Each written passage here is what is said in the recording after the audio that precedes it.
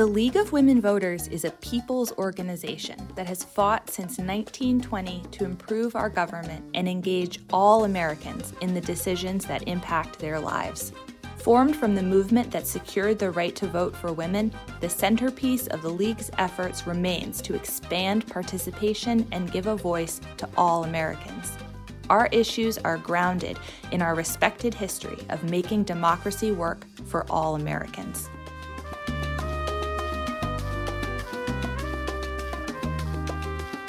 Hello, and welcome to the next episode of Finding Perspectives, focused on empowering and educating our community on voting and key issues impacting all of Arlington and Alexandria. My name is Krysta Jones, and I'm excited to host this podcast produced by the League of Women Voters of Arlington and Alexandria City. In today's episode, we will focus on local women's history. Many of you already know that on August 24th, 1920, Tennessee became the 36th and final state to ratify the 19th Amendment, or the Woman Suffrage Amendment, which passed by only one vote. That one vote belonged to Harry Byrne, who heeded the words of his mother when she urged him to vote for suffrage. Secretary of State Bainbridge Colby signed the amendment into law on August 26, 1920.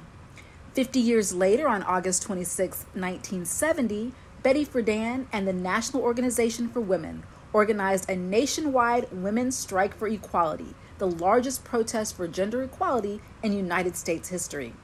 There were demonstrations and rallies in more than 90 major cities and small towns across the country, and over 100,000 women participated, including 50,000 who marched down Fifth Avenue in New York City.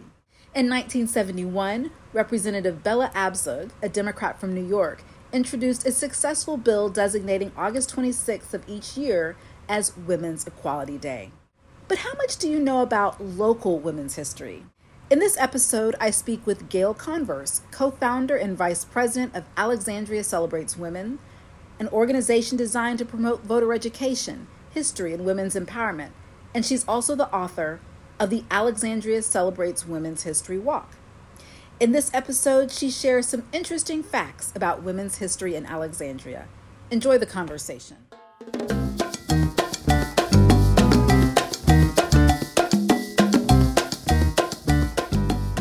First question I have for you is, in 2020, we celebrated the centennial of most women getting the right to vote. And I want to know more about what the centennial actually meant to you, if you were involved in any work leading up to the centennial, and then also how we celebrated the centennial in Alexandria. I know for me, I was part of the Women's Vote Centennial Initiative, and we worked for several years nationally, just bringing groups together and trying to make sure documented the work that was done. But would love to hear more about your perspective. Thanks. It's a pleasure to be with you, Krysta, and thank you for the work that you have done and continue to do for women and women's equality at the ballot.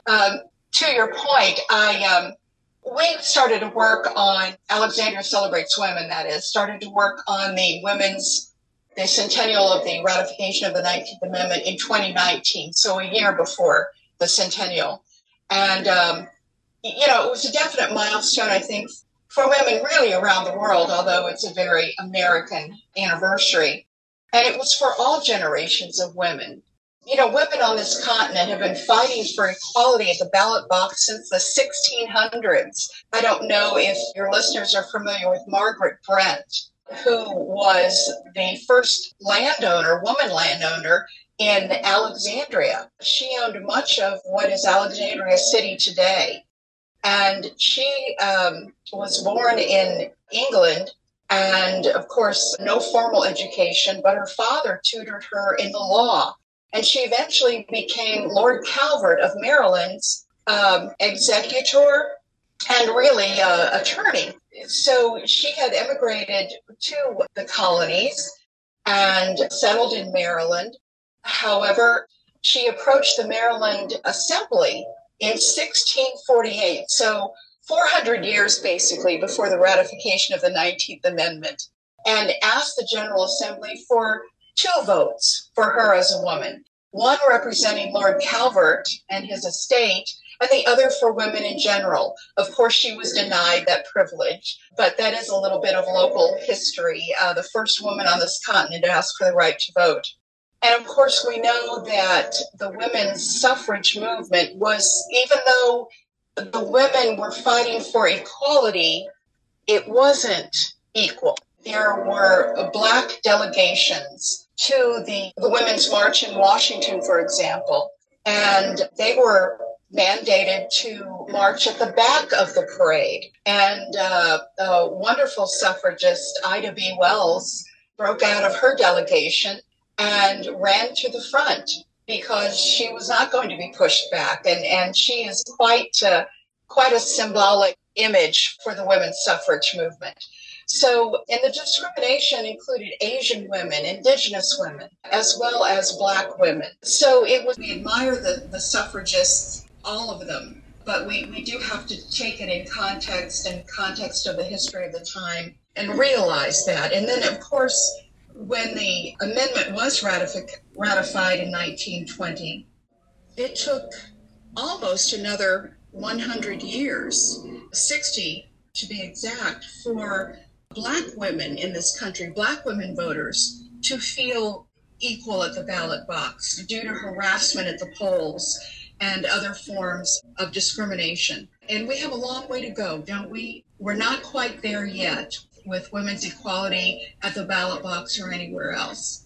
And, when we look at sort of the history of women voting, the 19th Amendment enfranchised 26 million American women in time for the 1920 U.S. presidential election. And although ratios fluctuated from state to state, 1/3 of women aged 21 years and older did cast their ballots in 1920, in contrast to 2/3 of voting age men. Now, the women had basically a lackluster initial national voter turnout in the first decades following the passage of the 19th Amendment. But it did establish additional empowerment, although it was limited, of American women with the enactment of a few labor and education reforms. In Alexandria, for example, voter turnout on November 2nd, 1920 was a different story. The number of the city's newly enfranchised women casting their ballots was higher than the national average. So that's great. An account in the November 3rd, 1920 Alexandria Gazette revealed local statistics, and I'm going to read this here, if I may. The women voted in large numbers, and fully 3/4 of the number qualified took part in the election. There are 4,250 qualified voters in the city, of which number 1,399 are women. So these days, in the city of Alexandria, the Office of Voter Registration and Elections reports that as of October 15, 2020, more than 30% of the city's 100,000 active registered voters have cast their ballots or did cast their ballots in the 2020 general election. A little more than half of the Commonwealth's current residents are women, according to the U.S. Census Bureau. So, and we look at the 15th Amendment in 1870. It was passed to guarantee people of color the right to vote. However, the amendment proved stronger in theory than in practice. Poll taxes, literacy tests, harassment, and fiscal violence prevented many Black Americans from accessing the ballot box. Also, interestingly enough, the 15th Amendment did not include women. Many communities of color were blocked from voting. Indigenous people won full U.S. citizenship in 1924, but Native Americans were not guaranteed the right to vote until 1962. And of course, we look back at the Voting Rights Act of 1965, Lyndon Johnson, etc. But even though that had been designed to eliminate, some of the legal obstacles that prevented people of color from voting, racism continued in many states. And then we look back to 1971. I know I worked on this when I was in school. The lowering of the legal voting age in the U.S. from 21 to 18. Now that created, of course, a whole new segment of the American electorate. And in 2018, younger women voted at higher rates than younger men. So, we have a long history. I could go on and on, I won't. But So the League of Women Voters, again, I applaud your work. This is crucial, and we need to continue to advocate, don't we, for equality at the ballot box. We absolutely do. And thank you, Gayle, so much for that background of that history. It was also great to really hear about the voter turnout in Alexandria. That's really exciting. You know, in 2020, I know, at least for me and some of the groups I was working with, as we reflected on the progress that we made, but like you said, we still have a ways to go, we definitely started to think about, what's going to happen in the next 100 years. And we tried to think about how we can really move towards equity in society for women. Mm-hmm. Do you think from between 2020 and now, there have been the steps that we need to take to try to continue moving forward with equity? And what are your thoughts on how we do reach equity for all women?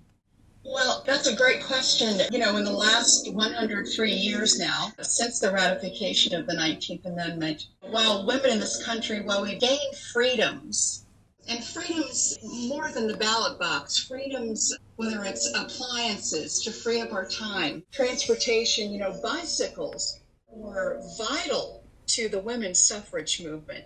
The invention of the bicycle in the 19th century, and then women riding bikes as early as the latter part of the 19th century, freed up women, made them more independent in a tremendous way.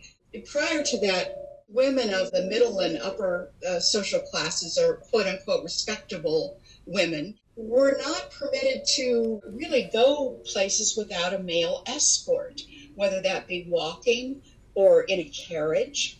And the bicycle gave women a tremendous amount of freedom and independence, and in fashion as well. That's when bloomers and pants became part of some women's wardrobes. Speaking of fashion too, the shirtwaist in the 19th century gave women more freedom to go out into the workplace, because you could clean the separate pieces. You had the long skirt and then the shirtwaist, which is really a blouse. So the two pieces made it more versatile, easier to clean, and that kind of thing, and not as cumbersome as a one-piece dress. So, whether it's the workforce or fashion or transportation or home appliances, we've not been able to gain total equality, have we? We still have the glass ceiling.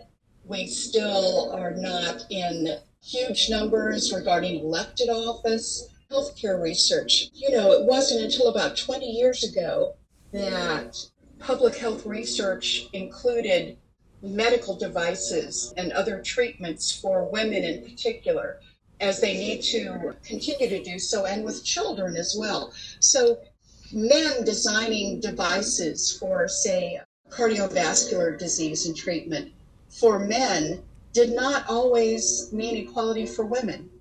And so, and when I think back of the two world wars, World Wars I and II, in our area here, as with most of the country, while the men were called to uniform, women not only joined the ranks of the military, but also took up the jobs, stepped in where the men had left the vacancies. And I know Alexandria's airplane factory, for example, in the 1930s, women stepped up and worked there and actually built airplanes for the military.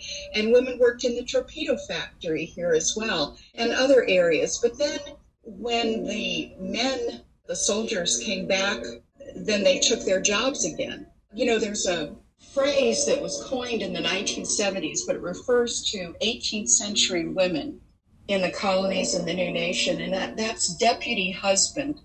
And that meant if your spouse was out to sea or fighting in the American Revolution, for example, then it was your responsibility as the woman to take up all of the business responsibilities for your husband, and you became a, quote, deputy husband. So when women are afforded or gain knowledge in the workplace, you can't put that toothpaste back in the tube. women have that knowledge and skill set, and they don't like going back and shouldn't have to. Excellent point. You make a lot of great points, Gayle. So what are some of the things that the Alexandria Celebrates Women is doing currently?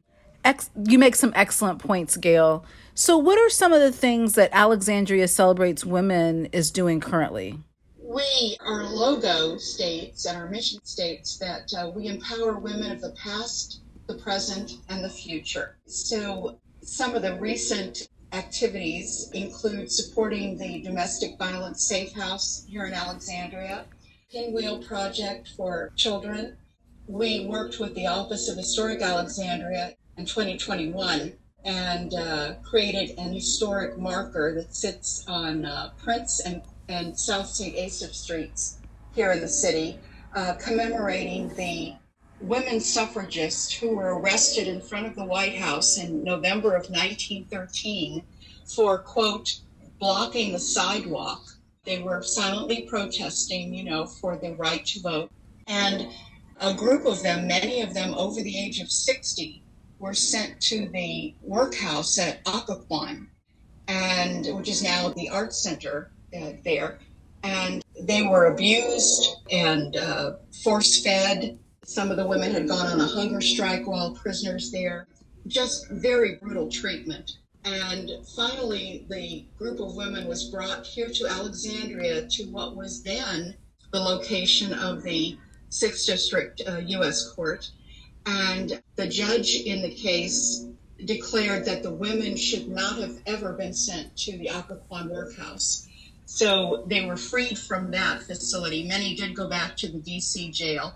But that plaque commemorates the importance of our area here in Northern Virginia to the women's suffrage movement.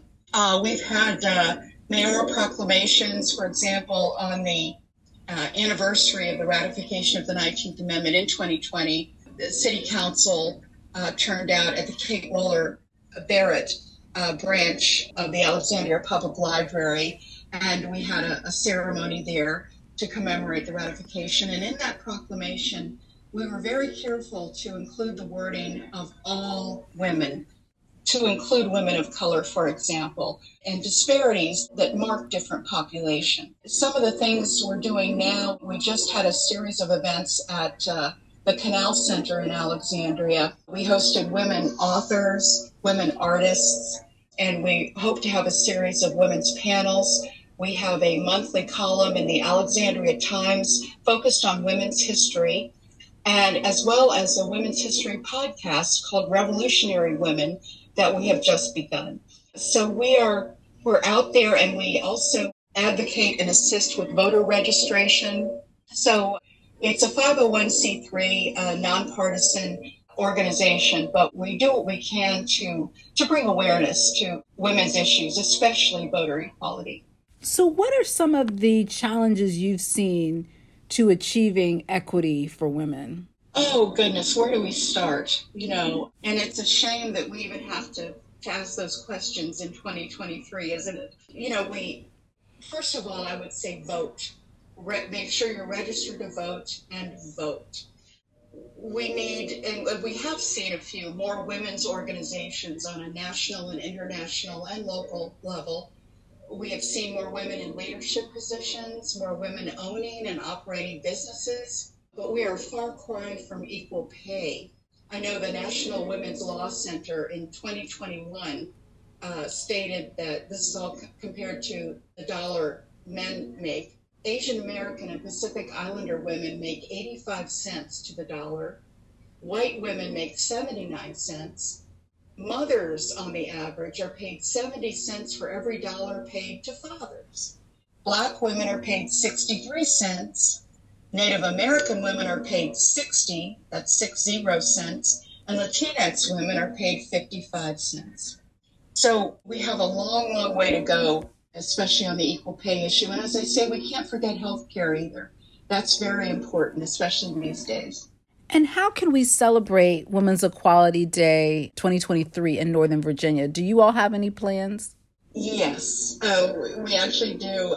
I want to make a suggestion here because Women's Equality Day is August 26th, of course, every year.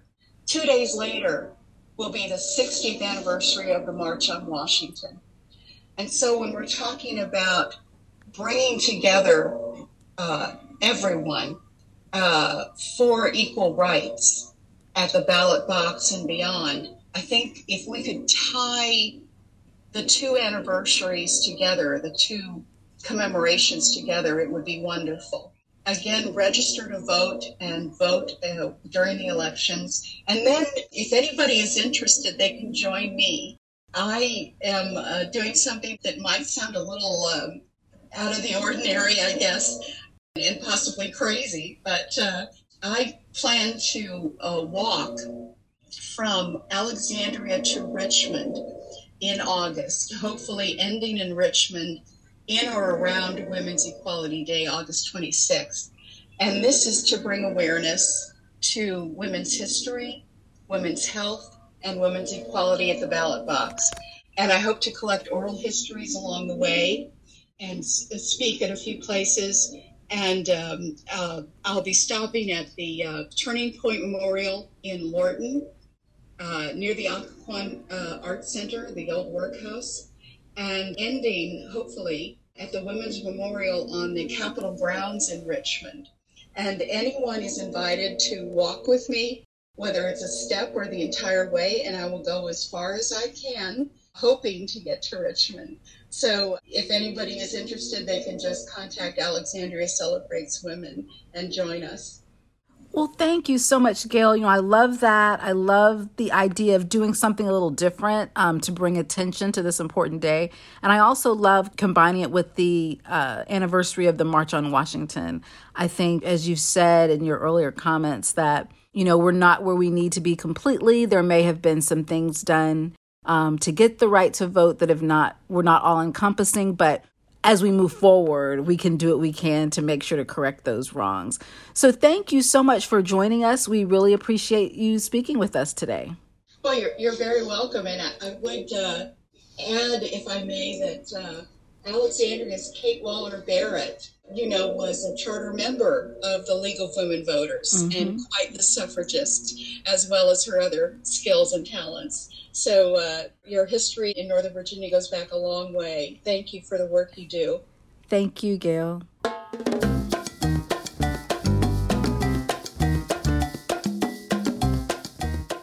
Thank you for listening to Finding Perspectives.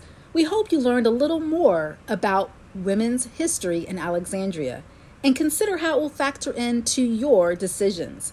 For more information about the League of Women Voters, Arlington and Alexandria City, visit my.lwv.org/Virginia/Arlington, or follow us on Facebook at facebook.com/LWV Arlington, Instagram at LWVARLALEXCITY, or Twitter at LWV Arlington VA.